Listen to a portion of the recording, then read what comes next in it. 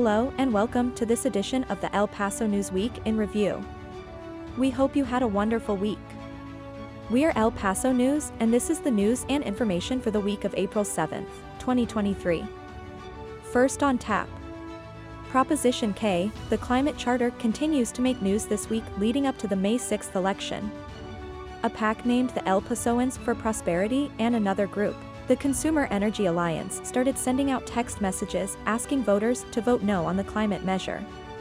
Also, property tax valuations hitting mailboxes this week is causing concern for El Paso taxpayers, as the notices show rising home values leading to higher taxes. In other news, the deadly fire that killed 40 migrants in Ciudad Juarez last week continues to make headlines in El Paso. The Venezuelan migrants were in Juarez awaiting an opportunity to apply for asylum to enter the United States. Asylum seekers must use a Homeland Security app to apply for asylum before they are allowed to enter the country. The app delays have become controversial. 5 guards at the Mexican facility have been arrested and are facing charges of negligence. The Vice Minister of Migrant Affairs for El Salvador has demanded that the Immigration Commissioner for the Mexican Immigration Agency be fired and prosecuted for the migrant deaths, which included 7 from El Salvador in addition to 5 who were injured. Let's move on to political news. On Monday, County Commissioner Carlos Leon announced that he will not seek re-election for his county commissioner seat next year. His term ends on December 31, 2024.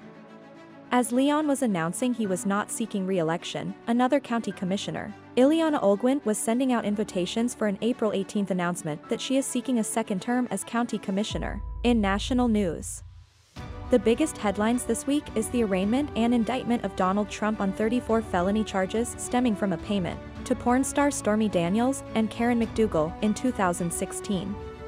Trump pleaded not guilty at his arraignment in New York on April 4th.